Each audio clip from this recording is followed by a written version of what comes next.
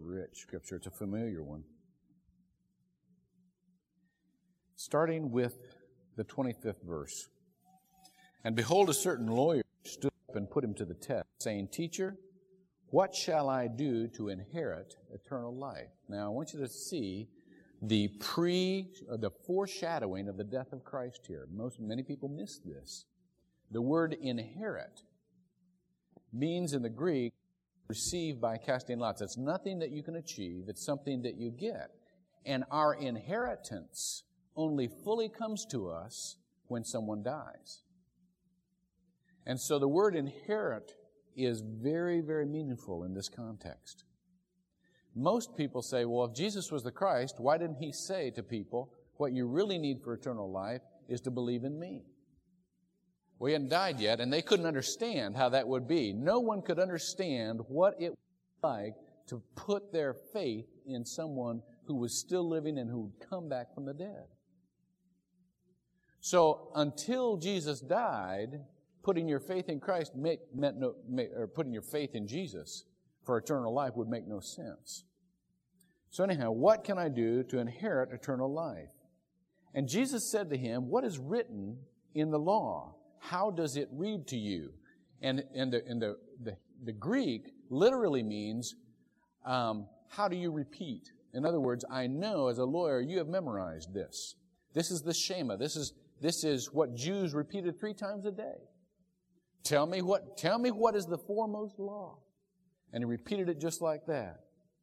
And he answered and said, you shall love the Lord with all your heart and with all your soul and with all your strength and with all your mind. And, this is from Leviticus, your neighbor is yourself. And he said, you have answered correctly. Do this and you will live. Now, a couple of things are happening here. First of all, he's saying to him, you already have the basic answer. If you love God, you will come to me. You will end up with me. If you don't try to protect a religion, but you go after a person, you will end up with Jesus Christ. I don't care where you start out. I don't care where you start out with a religion, even the Christian religion. If you don't go after God as a person, and you go only after a religion, you won't end up with Jesus Christ. You can keep all of the religions in the world, including Christianity, and not have eternal life. Because God is a personal God. And so he's saying no matter where you start out, the important thing is to love God, and you'll end up with me. The second thing he's saying is, you don't need anything else. You've got all you need. Just do what you have. I heard a sermon about a preacher once that had gone to a church. It was the first Sunday, and he stood up and he preached this sermon. It's a great sermon, good sermon. And the congregation went out and said, well, this guy will be all right. You know, he's going to be all right. I like that. Came back the next Sunday and preached the exact same sermon, word for word. Well, everybody looked at each other and they cut him some slack. They said, well, he's been moving in all week and, probably didn't have time to get another sermon, And it was a good sermon. It's a good sermon. And so that's okay to hear it. Came back the third week, preached the exact same sermon, word for word. After this sermon, a deacon went up to him and said, Reverend, can't help but notice that you've preached the exact same sermon 3 weeks in a row. When are we going to get another sermon? And the preacher replied, when we do this one, we'll move on. Not a bad system. Not a bad system. Jesus was saying, you already know it. Do it. Do it. And you'll live. And it reads on. But wishing to justify himself, he said to Jesus, who is my neighbor? Now, a lot of times you will hear pastors say or teachers say, this guy was really some sort of scoundrel that really wanted just to embarrass Jesus or to really dig down and show that he knew more than Jesus and so on and so forth. I don't believe that. I have this tendency to believe the best about everybody, and I believe the best about this guy. The fact is that there was always an interpretation of the law. And it was where you got on that interpretation so that you could know that you were all right. Now, here's the human tendency. The human tendency is, what is the least I can do and still make it to heaven? That's the human tendency. That's what all this discussion about eternal security is all about. You realize that, don't you? That's not a theological discussion. That is, can I do this and still go? Well, how about this and still go? Miss the point entirely. Miss the point. I will hardly talk with anybody about eternal security anymore without details. Because that's what we're really talking about, is the details. So the lawyer might have been saying, okay, what's the least I can do and still get there? More probably, he was saying this. Well, the Pharisees define it one way, And what neighbor had become at this point was in Americanese, it would be, I feel close to you. That's our famous, I feel so close to you. And that would be neighbor. Who do you feel close to? For a Pharisee, a neighbor would be everybody that could keep the whole law, because that's what they were into. And so a shepherd, i.e., ones watching their flocks by night, who couldn't keep the whole law because they didn't have the water to ceremonially wash their hands and so on and so forth, wouldn't even be their neighbor, even though they were Jewish. They wouldn't be a neighbor.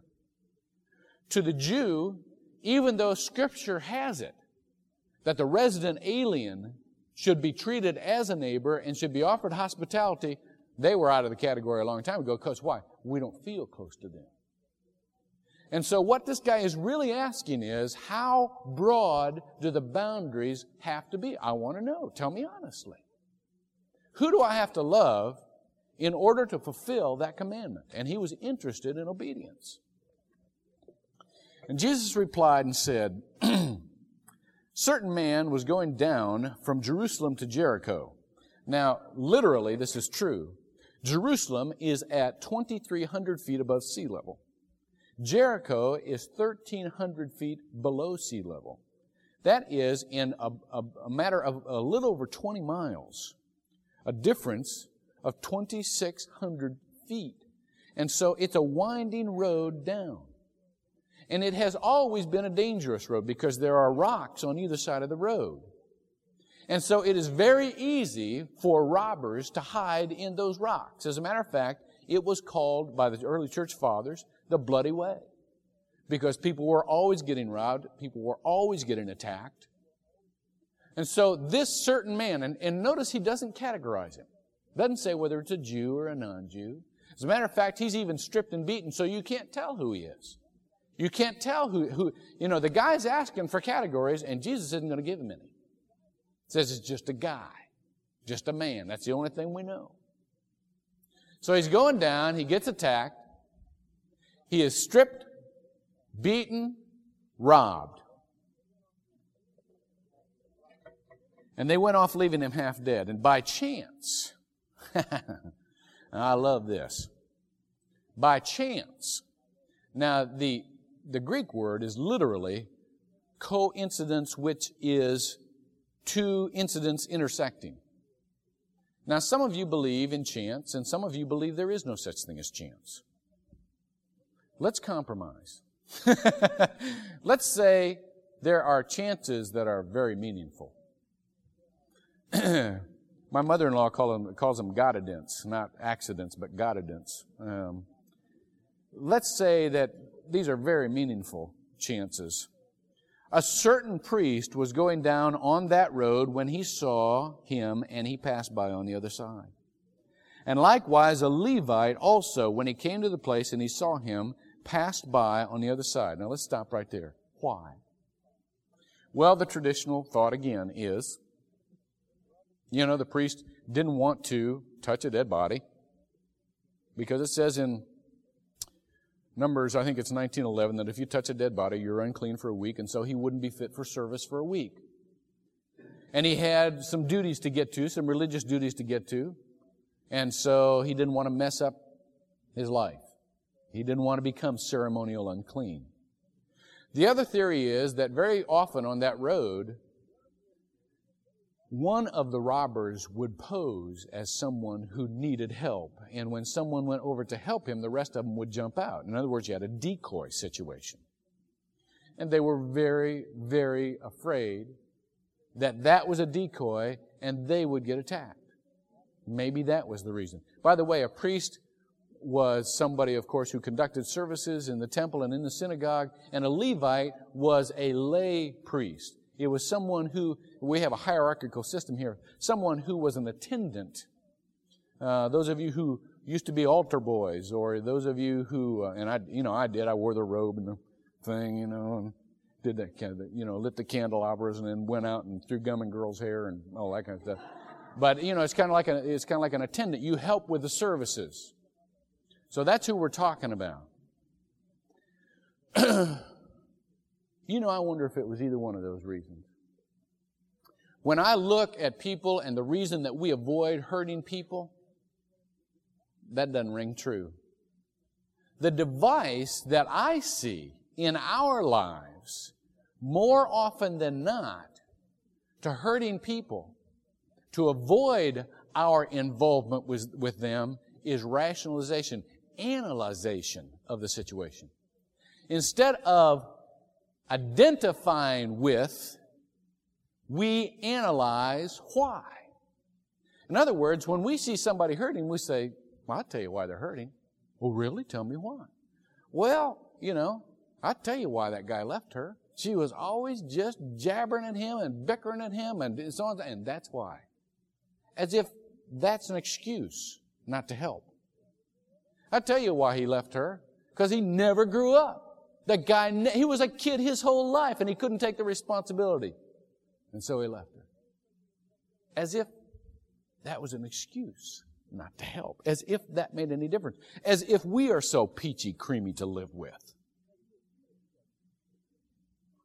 But I tell you what. I tell you why that guy's laying there all drunked up. It's because he drinks too much. Brilliant. And I'll tell you why he drinks too much. Because he can't control his appetites. Yeah, he isn't in control of his appetites. I remember one church, there was a guy chasing every single girl in the place. And I finally went to him. I said, brother, that's not what church is for. And he looked at me just real plain-faced. Didn't know any better. He said, well, I may be single, but I still got my desires. I said, well, that's fine, but not interested in your desires, So anyhow, I'll tell you why. Because those appetites. They got those appetites, and they don't control those appetites. That's why people are drunkards. They ought to control them like me. Let me ask you, how much overweight are you? How many times have you quit eating sweets? How many times have you tried to stop gossiping? There's an appetite for that. How many times have you stopped feeding on your own anger and sworn off it? I don't want to be that kind of person. There's an appetite for that. How many times have you sworn off your addiction to soap operas? There's an appetite for that. We're not talking about the difference between having an appetite and not having an appetite. We're talking about the difference between appetites. We're talking about the difference between desires. You see, for the priest and the Levite to say, it's this guy's fault. That's why he's down there. The idiot should have known not to come down a dangerous road like this. They had to admit, we're on the same road. You see, what we've got to realize about people is that they might be 20 minutes ahead of us or a half an hour ahead of us on the road, but we're on the same road. There isn't a different road. And there, but by chance, go us. Well, I tell you, they'd have a better life if they could just get it together. That's the problem. If they could just decide what would make for a good life and be strong and do it, that'd fix it up right there. How many vows have you made to the Lord and not kept? You knew that's what God wanted. God, from now on, I'm going to read the Bible every day. From now on, I'm going to pray to you 15 minutes a day. I know you want that. It's a simple thing. I can do it. I've just decided that's what I'm going to do. From now on, I'm going to sit down, I'm going to talk with my kids because this is an important time in their life. And I'm going to talk to them about you because nothing is more important than them getting to know you as Lord and Savior. And that's what I'm going to do. Let me ask you, have you got it all together? I haven't. I keep deciding things every day. Never can quite get it all together. I'm on the same road as they are. Their attack is a little bit more plain than mine. Their injuries are a little bit more socially unacceptable than mine. But I'm on the same road. And any time I look at somebody and say, well, it's their own darn fault, I may be partially true. That statement may be partially true.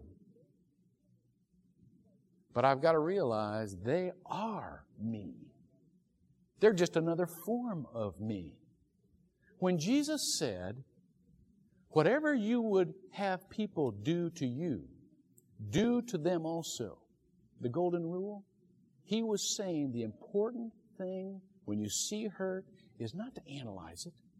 Unless you're a professional counselor and they are asking for your advice and they want to know so it doesn't happen again, that's not the important thing. It's to identify with it. And understand that if you had been walking in their shoes in that spot, the same thing could have happened to you. No one is exempt. We're on the road. That's what the priest and the Levite didn't do. It's their fault, I tell you. Okay, let's go on. But a certain Samaritan. Now, you've got to get this picture. These people hated Samaritans. And Jesus primed them for this. You know, you've heard the old jokes about, well, there was a priest, a rabbi, and a minister. You know, you just go down the line. And whichever you are, that always comes last, you know. If you're Roman Catholic, the priest comes last. If you're Protestant, the minister. If you're Jewish, the rabbi comes last. And, you know, they're the punchline of the thing, see. Well, here are these here's this lawyer, but he's not a priest, and he probably has a little bit of resentment. Most people have a little bit of resentment of religious authorities. You know, kind of like, who do they think they are? So when the priest doesn't do right, he's kind of feeling pretty good, you know. And when the Levite doesn't do right, he's feeling okay too, you know. And he's thinking to himself, and it goes like this, priest, Levite, Jew, and he's a Jew. So he's thinking next, here comes the Jew, and they're going to be the ones that are the hero of the story. Here I come. And Jesus says, and then there was a Samaritan. Well, I don't know how many of you saw Ernest Goes to Camp. But there's a part in that movie when he looks down in the toilet and he looks up at the camera and he goes, eee. That's exactly what this guy, when Jesus said, and there was a certain Samaritan, he felt like going, eee, a Samaritan. You know, just really grossed out. A certain Samaritan who was Samaritans were so looked down upon that they could not even offer testimony in a Jewish court. If there was a murder and a Samaritan was an eyewitness, he could not go in that court and say, I saw this guy kill this guy. You might as well have no witnesses as a Samaritan. That's how much they were disregarded. That's how much they were disrespected. And so Jesus puts in this guy. Now, here's the point of this. Very often, Jesus used people's prejudices to teach them a lesson. Very often, Jesus said, if so-and-so does such and such, how much more should you do such and such? That's exactly what he's doing here. He's saying you don't even respect a Samaritan, and a Samaritan's doing the right thing. How much more should you do it? You who are a Jew, who know the correct theology. He didn't know the correct theology, but his credit was good. He had a good rating from the American Business Association. This guy did not know how to worship God, according to John, the discourse in John. But yet he did right. And so Jesus is looking at this attorney here. And he's saying, this guy did right. How much more should you do right? How important is it? Let me ask you that question. How many people have you known in this world that didn't have a Christian bone in their body? I mean, they believed in God. Most people believe in God. I think the current stats are 96 or 98% believe in a God of some sort. But God is not the center of their life. They're not saved. They are not following Jesus Christ. Jesus is not the Lord of their lives. But they are some of the finest, nicest people you have ever known. You know, if you ever had a need, you could go to them and they'd give you literally the shirt off their back. You never hear them talk bad about other people. You never see them trying to get things for themselves, because they have learned somewhere along the line to be kind and to be gentle, in our president's words. They have learned somewhere along the line to have an open and generous heart. There were people in my family. My grandfather was one of them. I never knew where my grandfather stood with the Lord. He died before I could ask him. Never knew what was in his heart. But I know Jesus was not the center of his life, and that Jesus was not the motivation and the supernatural empowerment for what he did. But I know that there was not a kinder man in all the world than my grandfather. He was the nicest person. And you know, that's not a reputation that a lot of Christians have. Should have, but we don't. A little child's prayer once said, Lord, make all the bad people good and all the good people nice. Because somehow, you know, when we get to be Christians, we get to be holier than thou, don't we? And we start explaining how the world falls apart because everybody's sin and we're so much better off and so on and so forth. And Jesus is saying, you want to be holier? Be helpier. Be helpier. It's a term that we coin here.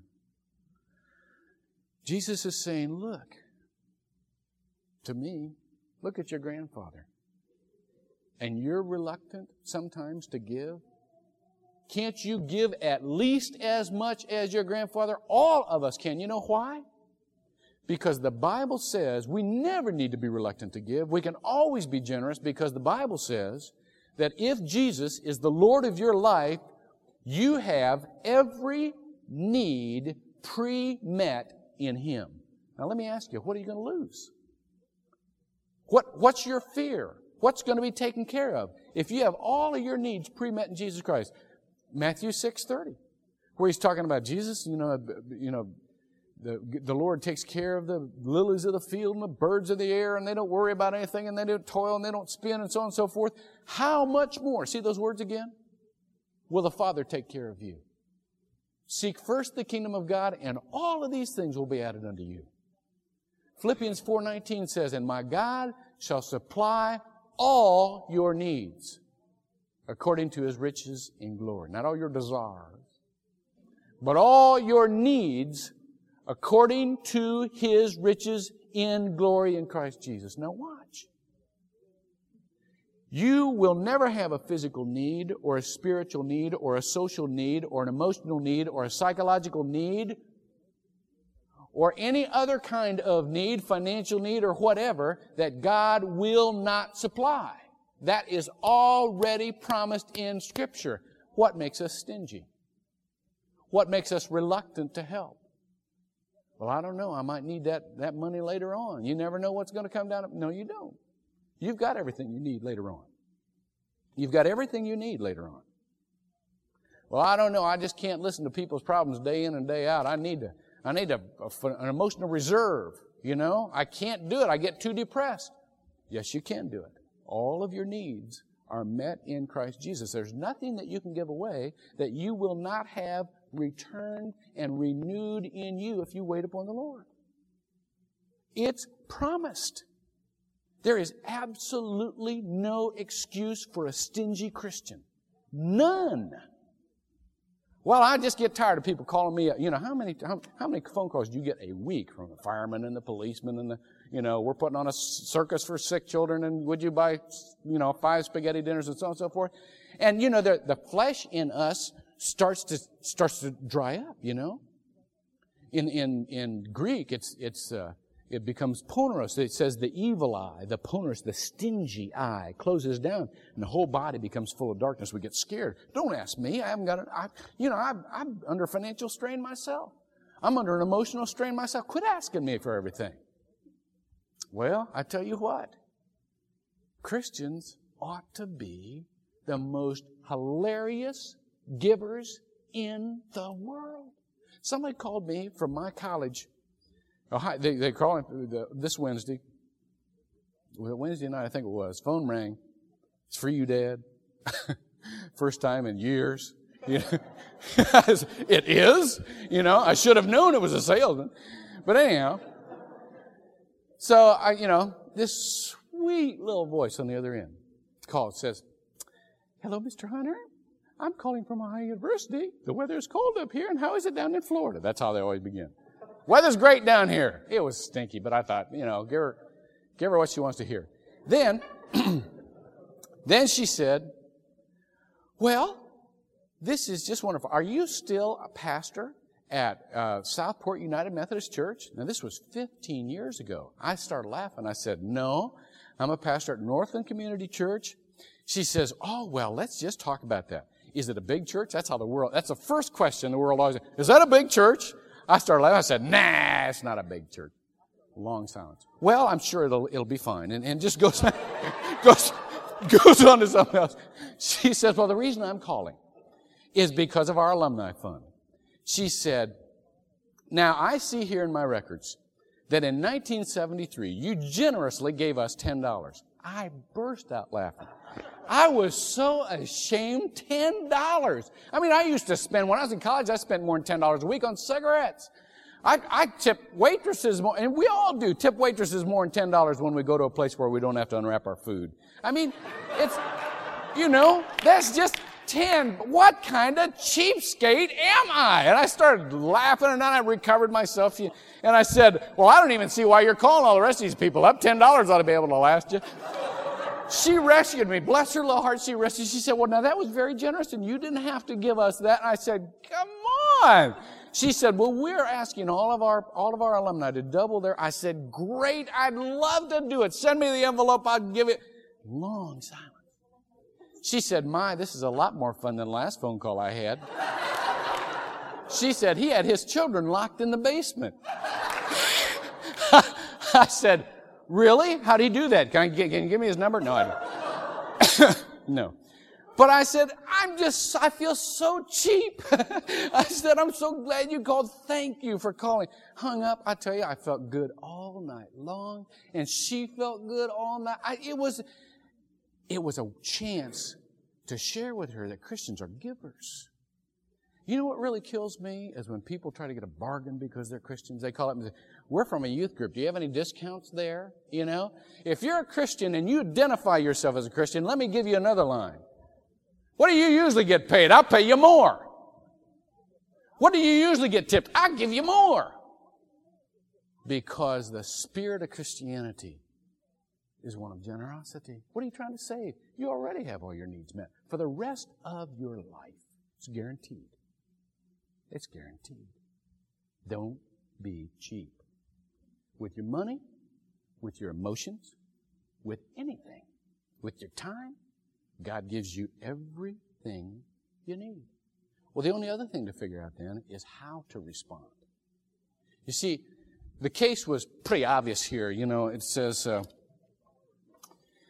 he came to him, he bandaged up his wounds, pouring oil and wine on them, and he put him on his own beast, and he brought him to an inn, and he took care of him. He himself took care of him for the evening. But it was not the kind of situation where he himself literally needed to stick with the guy. Most of you think, "Well, I can't be involved in this situation for the rest of my life." God's not asking that. Just as long as it's necessary. It was only necessary for a night here. Most conversations you have with people are only necessary for a short period of time. And then it says, "And the next day took out 2 denarii and gave them to the innkeeper and said, 'Take care of him, and whatever more you spend, When I return, I will repay you. In other words, the guy's credit was good. Which of these three do you think proved to be a neighbor to the man who fell into the robber's hands? And literally that means which one was a part of the guy who was wounded, who became a part of him. Now, it's important when you decide you're going to do something, and I hope you do. There's a bumper sticker out I love. It says, lead, follow, or get out of the way. I love that bumper sticker. Do something, for crying out loud. Do something. Don't stand back and say, well, think about this a while. Everybody thinks about it a while. Do something. And if the Lord leads you to pray and not to offer counsel, pray. Don't say to somebody, I'm going to pray about it, and then not pray about it. Get a list and pray. And by the way, prayer is not the least you can do for somebody, it's the most you can do for somebody. But if the Lord leads you to answer a physical need, answer a physical need, but please remember that most real needs are not physical. They are for support. I remember when I was not a little kid, I was in high school, and one of the kids' dads died suddenly. I think we were juniors.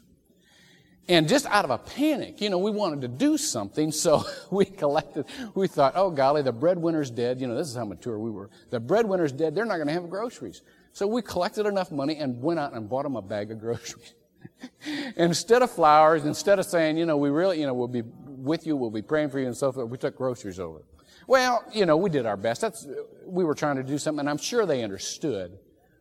But the main need at that time was not for groceries. I heard a story one time about a Father Demetrius, who was a priest in the Eastern Orthodox Church. And his secretary, who was poor, lived with her parents who were also very poor. And their home and all of the contents of their home burned down. Now, this priest in the Eastern Orthodox Church had a reputation for wisdom and for compassion. And he wanted to respond. He didn't have much money on himself. So he went down, and I want you to listen to this, to a jewelry store. Now, they've just lost all of their belongings. They have no food. They have no extra clothing. They have no furniture. They have no lodging. Went down to a jewelry store and bought this secretary a ring. Figure that one out. Somebody went to him and said, Father, you have this reputation for being wise and compassionate. Why did you buy her a ring when her needs are so physical? And he said, well, I didn't know whether or not this was the right thing to do, but I did not want to buy her a gift that would remind her of her poverty. I wanted to buy her a gift that reminded her that she was loved. 9 times out of 10, it's the most valuable gift you can give. Just for someone to know they're loved.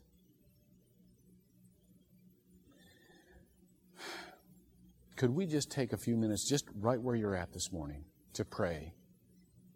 And then we'll have an ending song. Just to pray that God would not make us rationalize our way out of situations where we could offer compassion or analysis in a situation where love was called for. Would you pray with me? Father, even as I stand here, I know that I am one of probably several people who have tried to think of rational excuses not to get involved in someone's life. I am no better than the priest, no better than the Levite. But Father, I know that in Jesus Christ, you have made me much more able to give than the world. Help me. Help us all to identify ourselves in someone else's hurt and to love them even when we don't know the right words, and to show them that we care even when that care we know is not adequate to meet their needs, so that somehow they can remember that you are there, that you are the resolver, that you are the supplier, that you are the resource that they need to come to. We pray this in Jesus' name. Amen.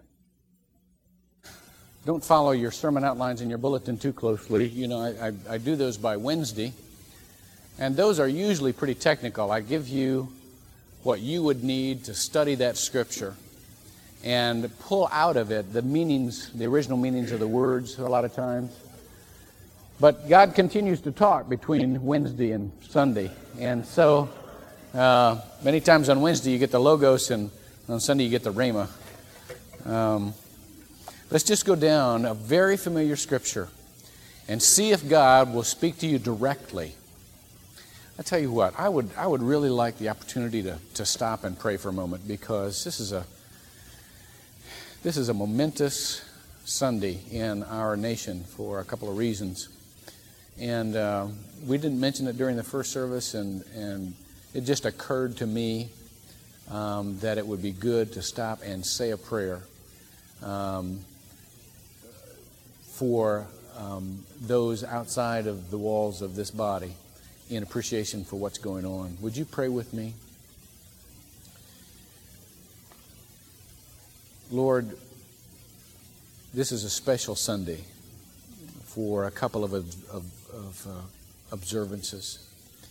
First of all, it's Human Life Sunday, and we do pray that you would make us all mindful of the lives that you begin and of the very, very important choices we have.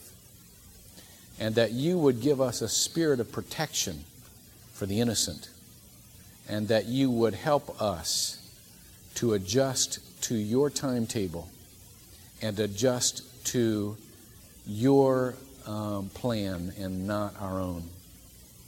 We would pray that you would make us so very sensitive to all of life, to those born as well as unborn, to those hurting as well as well, and that you would give us a tremendous, awesome, majestic sense of what you have created in each human being. And secondly, Lord, as a nation, we celebrate the inauguration of a new president, George Herbert Walker Bush. And according to Timothy 2, Lord, we pray for the leader of our nation. We pray that you would grant him wisdom and that you would grant him compassion. We pray that you would guide him in his relationship to you. And we pray, Lord, that we could be citizens that would participate fully in the lives of our community so that we can take responsibility for the world that you've given us. We pray in Jesus' name. Amen.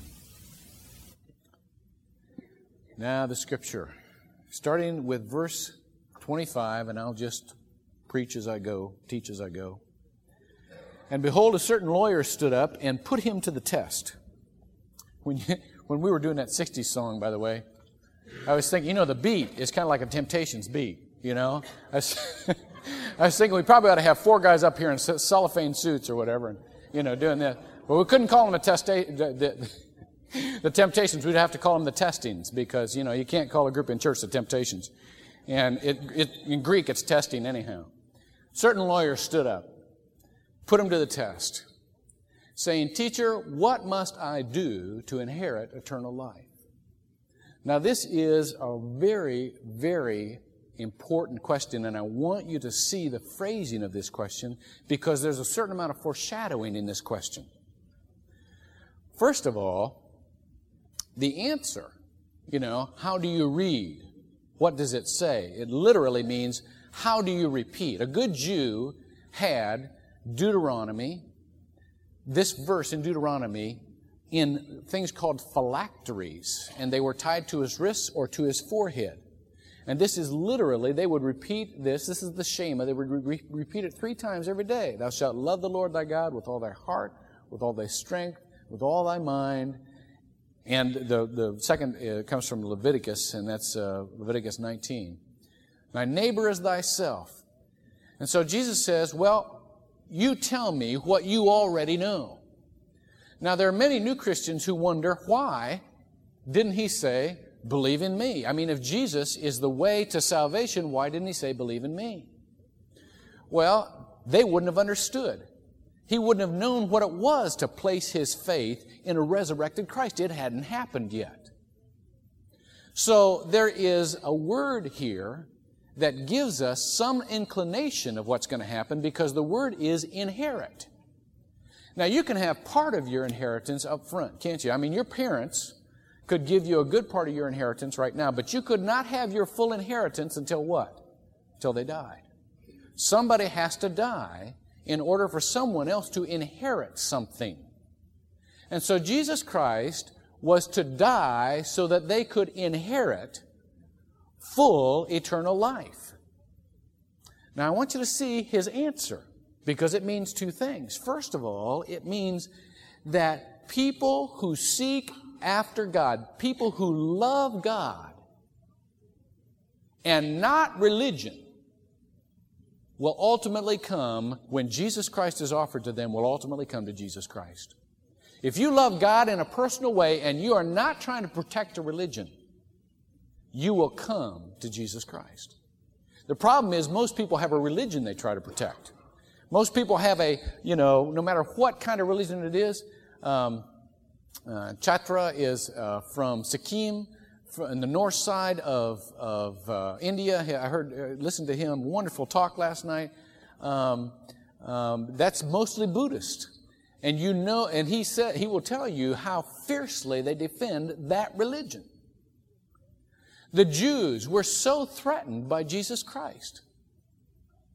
And they killed Jesus Christ because they were defending their religion. Could I also say to you that there are very many Christians who would defend Christianity and don't know God personally? They would live or die for their own brand of Christianity. There are people who get all upset because they can't have things that are dear to their religion to them. That's one of the reasons a church like this is so unusual. Those of you who are charismatic, many people need a traditional charismatic church where everybody's raising their hand or speaking in tongues or whatever, and it comes at a certain time in the service. And so you being here says, no, I want to seek God personally even more than what I'm used to.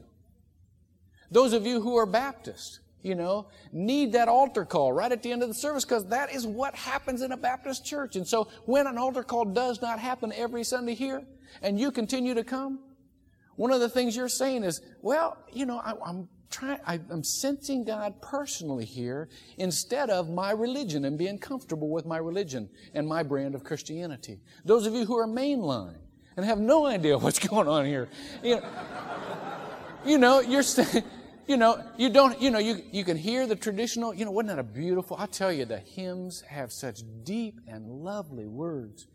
But you only hear maybe one or two traditional hymns out of all the songs we sing, and the rest of them come straight from Scripture, and you never know quite what's going to go on. And it is a big adjustment to come to a church like this from I was traditional Methodist church for 15 years. I was high church, wore a robe. I know what it is. That's a threatening thing. But what you're saying is, no, there is something even more important than my tradition of Christianity.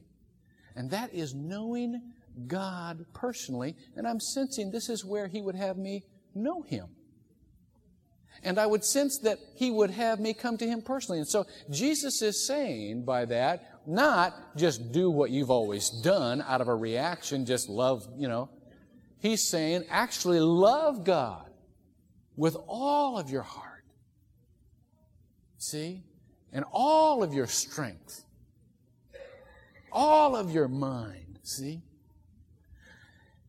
Now, That was an automatic for that guy. He says, Jesus said, you know what it is. Now do it. Well, that's the tough part, isn't it? That's the tough part. Because what Jesus was saying, the second thing Jesus was saying is you have enough right now. Right now. I know that all of us come, well, I was going to say all of us come to learn. Actually, statistics say that most people don't go to church to learn. They go to church to have their beliefs confirmed for them. So that's why they pick out the churches they do. I want to hear a preacher that will tell me what I already believe. But many people go to church to learn.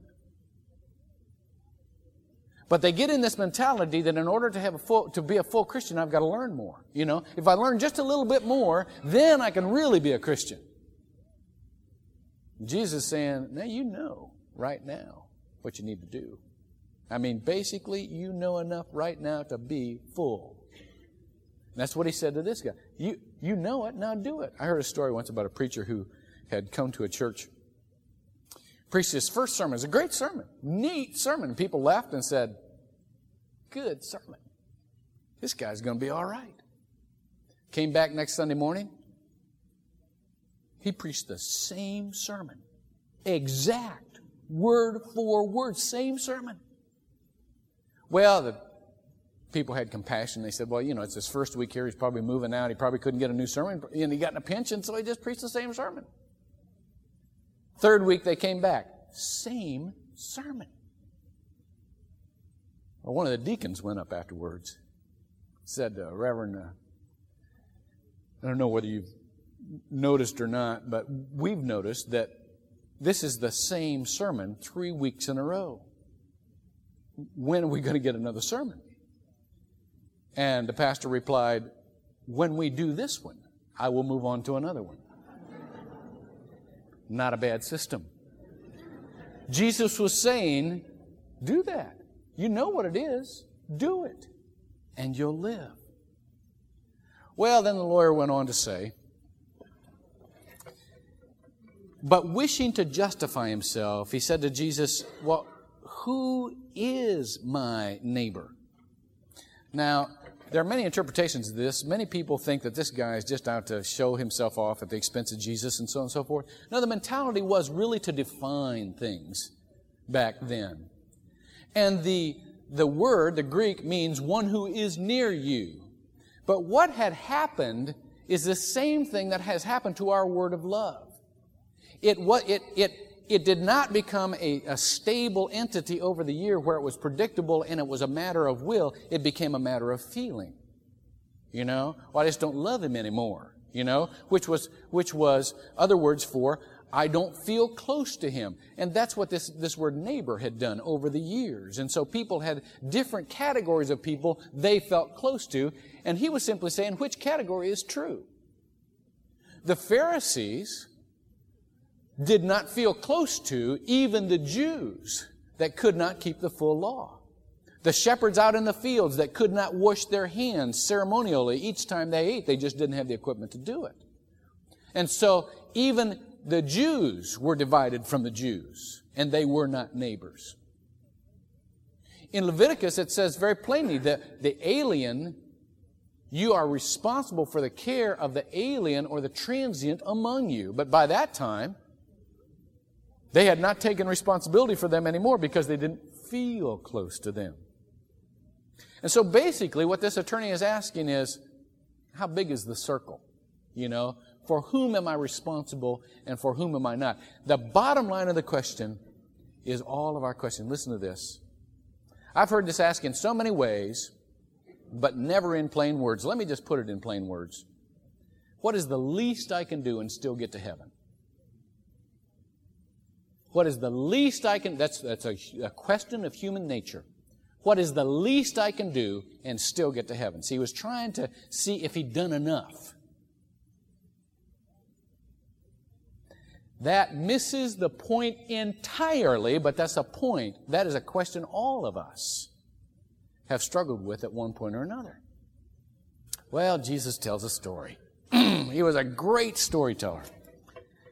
Jesus said a certain man was going down from Jerusalem to Jericho. Now, notice there is no category here. He's saying, give me a category. He's not going to give me a category.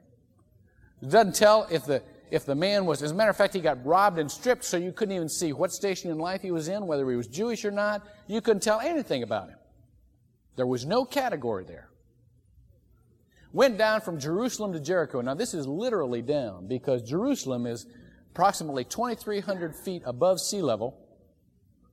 Jericho is 1,300 feet below sea level. There's a 2,600-foot drop in 20 miles. And so the road is literally down through the desert. There's a mountain. There's all kinds of rocks around. And it was always known to be a dangerous way. The original church fathers called it the Bloody Way. It was just a very good place for robbers to hide and come out from the rocks and attack and rob people. So it was a very dangerous way. And this guy was traveling alone. It was his own fault, right? Well, so there's a certain man traveling down, and they stripped him and beat him and went off, leaving him half dead. And by chance, a certain priest was going down on that road, and when he saw him, he passed by on the other side. And likewise, a Levite also, when he came to the place and saw him, he passed by on the other side. Now, let me tell you what's happening here. Have you ever heard the old jokes about, well, there was a priest, a rabbi, and a minister? You ever heard that?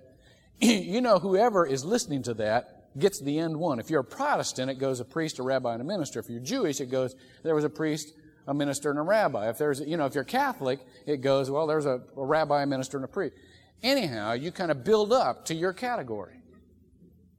Here's a lawyer who is a Jew. He is not a priest. And there was a hierarchy at this time. And it went priest, Levite, Jew. And so Jesus is beginning to build this guy up, thinking that he's going to be the hero of the story. His category is going to be the hero of the story. It says, well, there was a priest and a Levite. And I don't mind telling you that human nature is that we don't mind seeing other categories get knocked a little bit.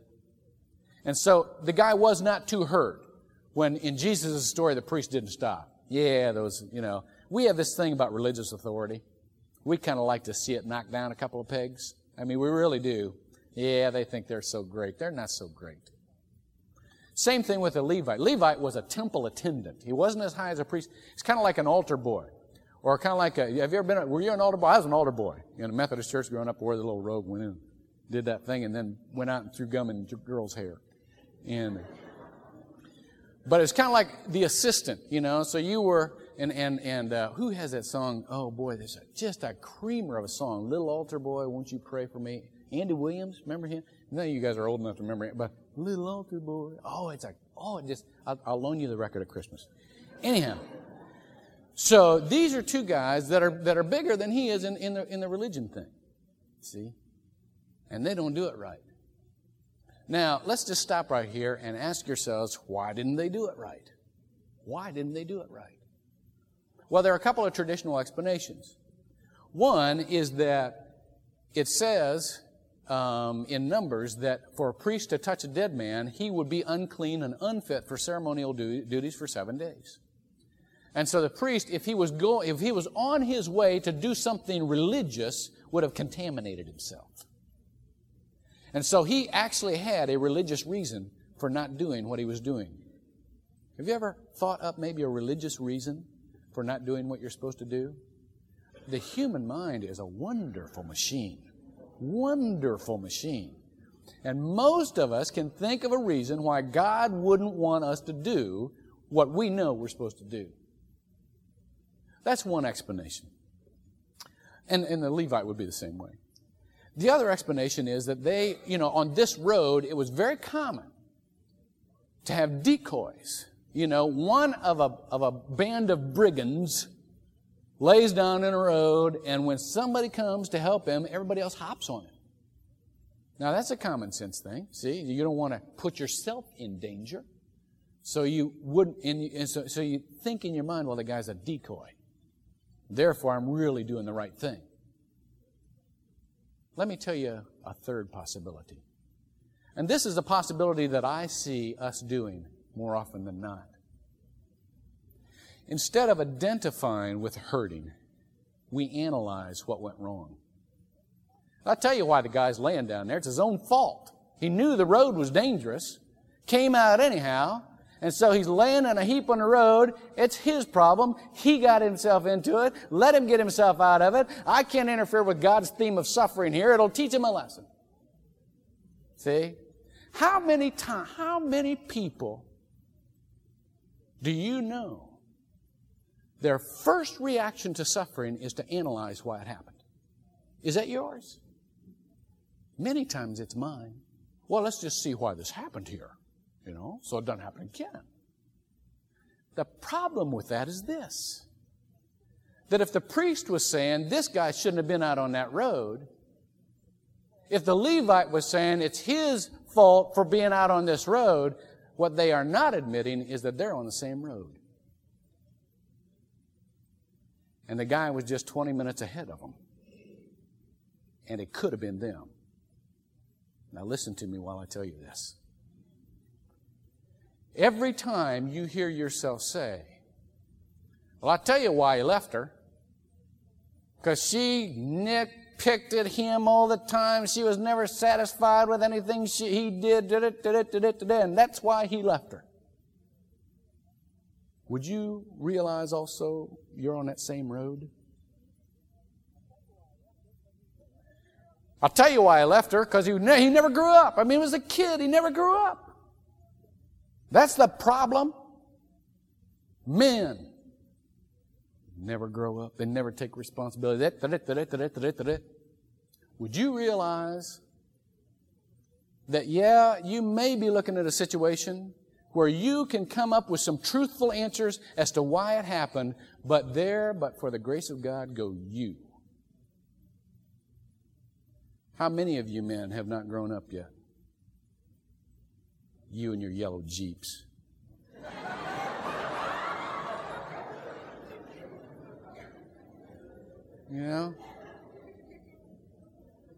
How many of you women who say, I would never gripe at my husband, but gripe to your husband about everything else? They're just 20 minutes ahead of you. Well, I'll tell you why the guy's an alcoholic. Because he drinks too much. Brilliant. He just ought to not give in to his desires. You got to learn to control your desires. How overweight are you? How many times have you sworn off sweets? How many diets have you been on in the last year? And you're criticizing the alcoholic? He's just got a different addiction. It's not a matter of having addiction or not having addiction. It's just which addiction do you have, and is it more socially acceptable? How many of you have tried to swear off gossip? It's an addiction. How many of you start sweating and get nervous when you can't see your soap operas? It's an addiction. One's more socially acceptable than the other. But watch this. Watch this.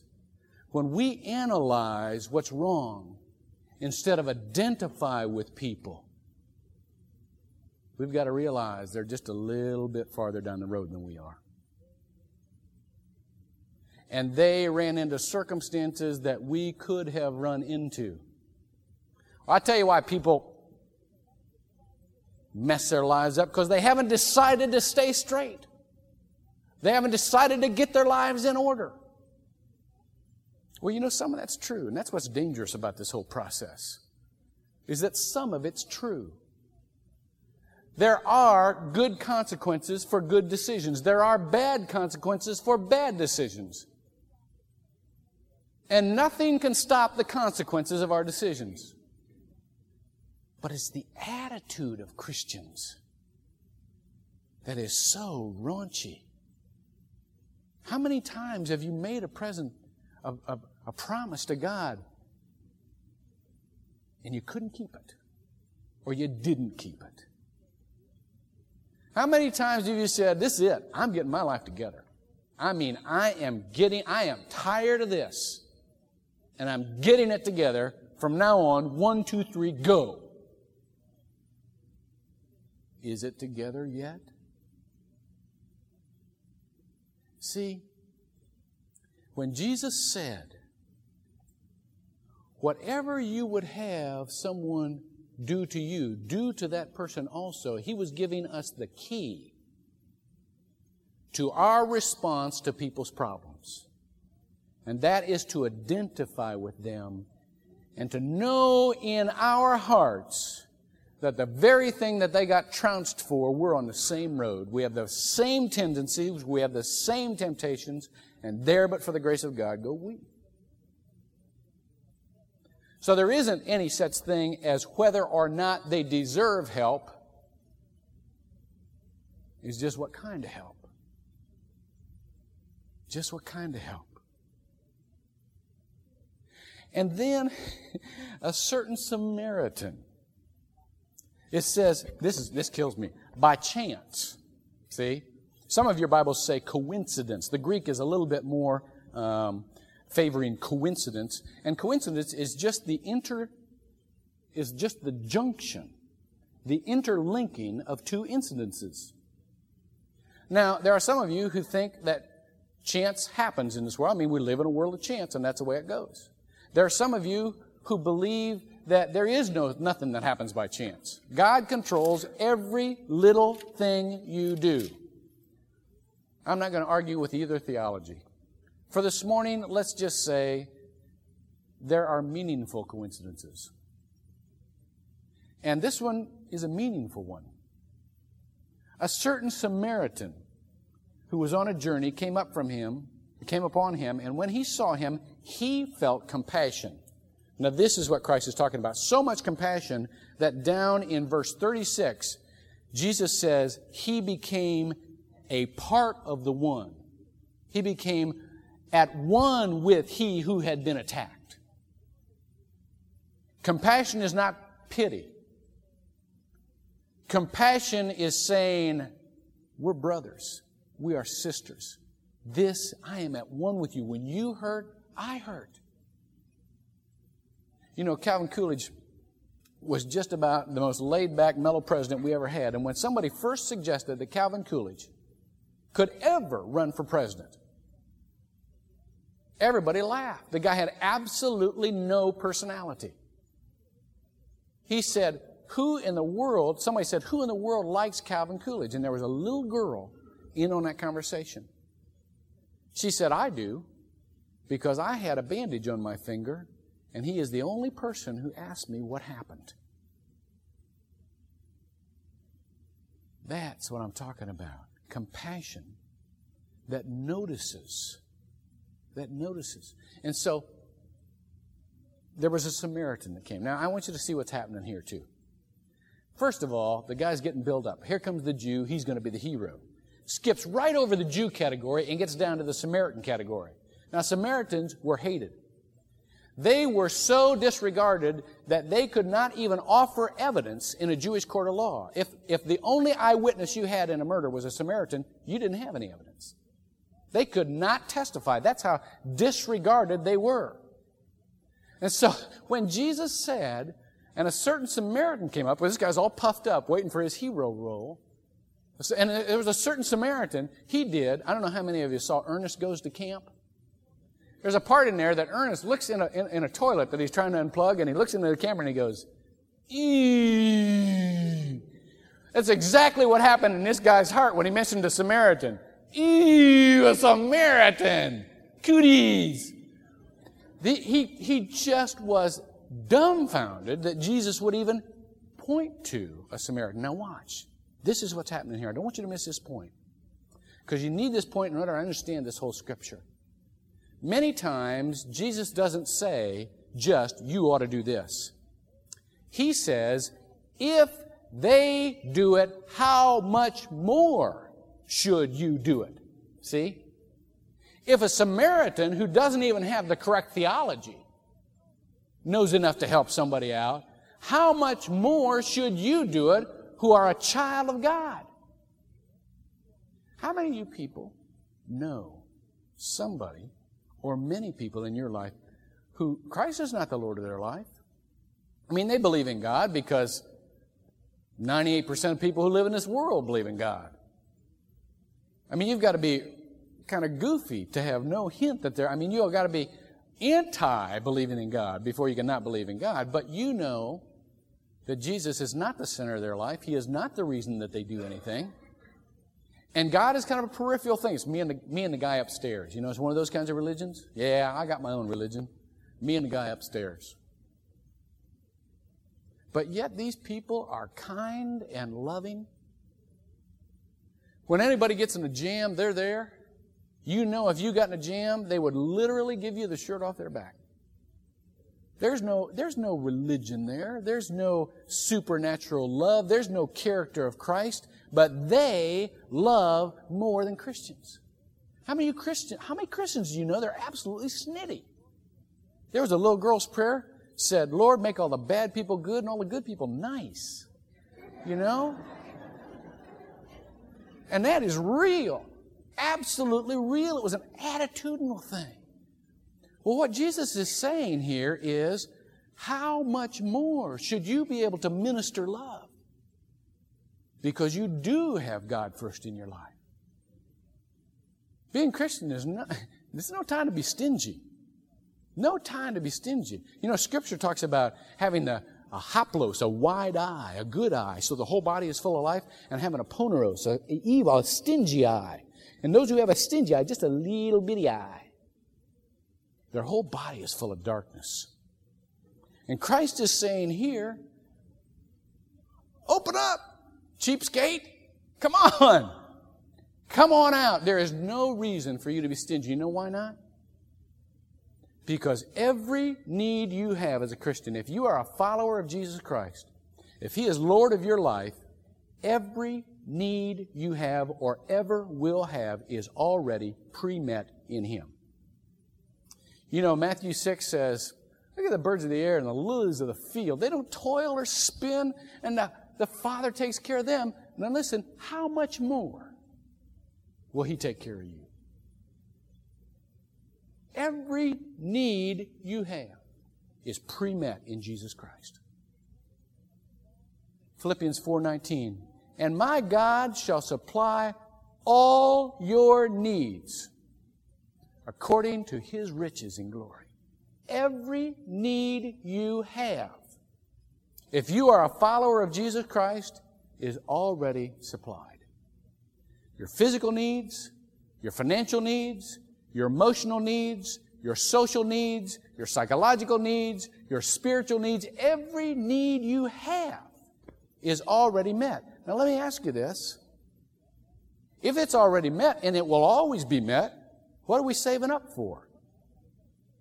What are we trying to hold back? What's somebody going to take from us that we can't afford to give? It's our flesh that gets all stingy, you know? I mean, I know everybody, you probably had 15 phone calls this week from the firemen and the policemen and somebody's doing a circus for crippled kids and so on and so forth. And, and as soon as we get that, we get all caught. Well, I really have a lot of needs right now. And it's like somebody's going to, listen. Christians ought to be more generous, more happy to help than any other people. So important. I had a call this week from I did my undergraduate work at a high university. And I got this call in the middle of the week. And one of the kids said, it's for you. I couldn't believe it either. I should have known it was a salesman. Little tiny voice on the other end. Mr. Hunter? Yeah. She said, I'm calling from a high university. And the weather's terrible up here right now. How is it down there in Florida? I said, wonderful. It was crummy, but they want to hear it's wonderful. She said, well, now are you still pastor at Southport United Methodist Church in Indianapolis? That was 15 years ago. I said, no, I am a pastor of Northland Community Church. Really? Well, let's talk about that. She tries to make conversation, how they always do. Is it a big church? I said, nah. The world always wants to know first thing, is that a big church? Just kind of like when you lift. How much can you bench? That's the first thing that they want to. I said, nah. It's just a long silence. Well, I'm sure it'll be all right. She was real embarrassed, So anyhow, she said, well, the reason I'm calling is for the alumni fund. I said, great. She said, we have in our records that in 1973, this is so embarrassing. In 1973, you generously gave us $10. I burst out laughing. I thought, what a cheapskate. I can't believe this. When I was in college, I spent more than $10 on cigarettes. I mean, you know, you and I, when we go to a nice restaurant, someplace you don't have to unwrap your food, tip more than $10. I mean, I just couldn't believe it. I was so embarrassed, you know. And I said, first I started kidding. I said, well, why are you even calling anybody else up? You ought to be able to make $10 laugh. She said, oh, no. She said, that's very generous. You didn't have to give us that much. She's trying to, bless her heart, trying to rescue me, you know. And I said, no, that's cheap, you know. She said, it's very nice of you to give us that. And what we're doing right now is we're just asking if people would just double what they've given. I said, I'd be glad to. Thanks. Send me the envelope. Long silence. She said, this certainly is more fun than the last phone call I had.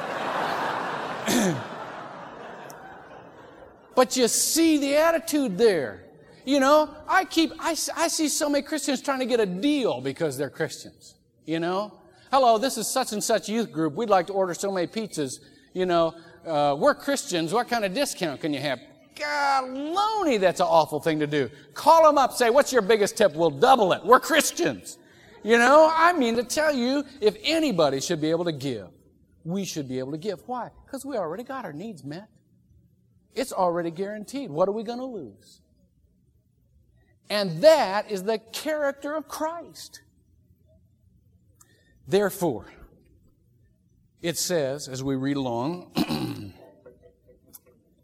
and he came to him and he bandaged up his wounds and pouring oil and wine on them, he brought them to his own beast and brought him to an inn and took care of him.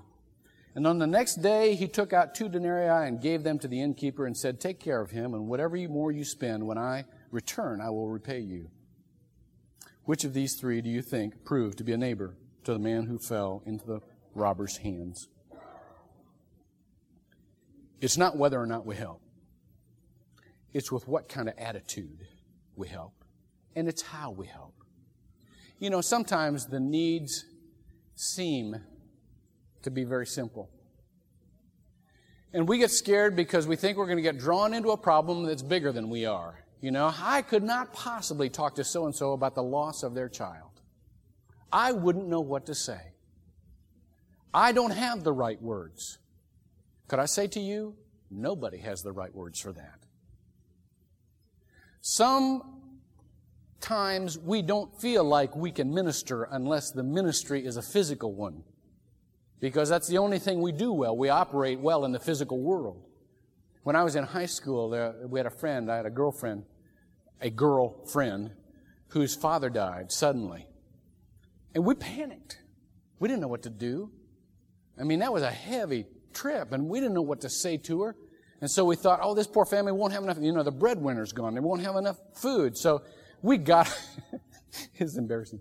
We got all of our money together and bought a sack of groceries and took a sack of groceries to the family. Well, bless their heart, they received it and thanked you. But they didn't need groceries. I mean, that wasn't their need. It's just the only way we had of responding. It's the only thing we knew, take them a meatloaf. Well, sometimes a meatloaf is good. Meatloaf lasts for a long time. Depending on the meatloaf, it could last a real long time. But what I'm saying to you is, this man stayed with him overnight, ministering to him, and then he saw to his continual care, you won't always be drawn into a problem that's over your head. You won't always be drawn into a long-term problem. And many times, please realize that the help they need is not physical, it's spiritual. Prayer is not the least you can do for someone, it is the most you can do for someone. And many times, people just need to know someone cares. They don't need answers. They realize there aren't any answers out there. And any answers are going to sound like a flip thing anyhow. Artificial. Let's make this problem go away. They don't need professional counseling. If they do, we've got professional counselors to help. They need somebody to love them. I heard a story one time about Father Demetrius, who was a priest in the Orthodox Church, Eastern Orthodox Church. Very wise man. He had a secretary who came from a poor family, who still lived with her family. And their house burned down completely to the ground. They lost everything. And this man, who had a reputation for both wisdom and charity, went, now listen to this, to a jewelry store and bought her a ring. And when somebody said, "Father, I thought you to be a wise man. Why would you give her a ring?" His reply was, this is a true story, "I did not want to buy her a gift that would remind her of her poverty. I wanted to buy her a gift to let her know she was loved." That's the important thing. When you can love, when you can hug, many times that's all that's needed. Let's take some time for prayer now on this scripture, especially on the closing words of the scripture. Go and do the same.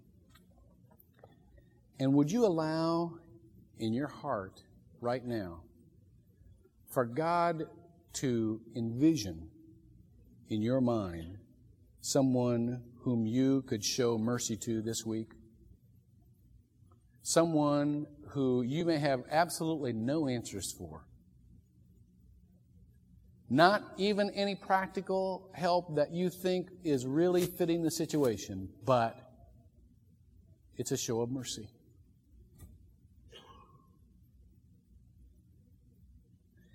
As usual, if we will have a little bit of music here, if it is helpful to you, it is in many traditions to come to the altar and kneel down. It always helps me. That's part of who I am. If it's helpful to you, the altar is open for as long as you want to be here. Otherwise, just stay where you are and let the Lord speak to your heart. Let me get us started. Father, we can think of any good reason why we don't want to get involved in other people's lives. And many of them good and religious, and many of them we attribute to you. But basically, they're just going to the other side of the road. Would you make us as helpful as the lowliest person, servant on earth, because that's what you became. You left all in order to serve. Give us now, through the leading of your Holy Spirit, someone whom we can encourage, someone whose wounds we can bind, at least partially, someone we may be able to pray for, someone we may be able to speak to, but someone who needs ministry that we may have been avoiding, but you don't want us to avoid them. Would you show us right now, please?